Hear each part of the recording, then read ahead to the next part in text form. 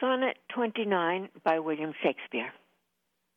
When in disgrace with fortune and men's eyes, I all alone beweep my outcast state, and trouble deaf heaven with my bootless cries, and look upon myself and curse my fate, wishing me like to one more rich in hope, featured like him with friends possessed, desiring this man's art and that man's scope, with what I most enjoy, contented least.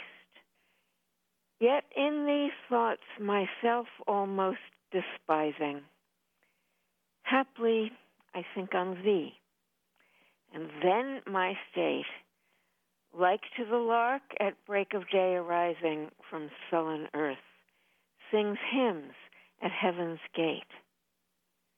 For thy sweet love remembered such wealth brings, that then I scorn to change my state with kings.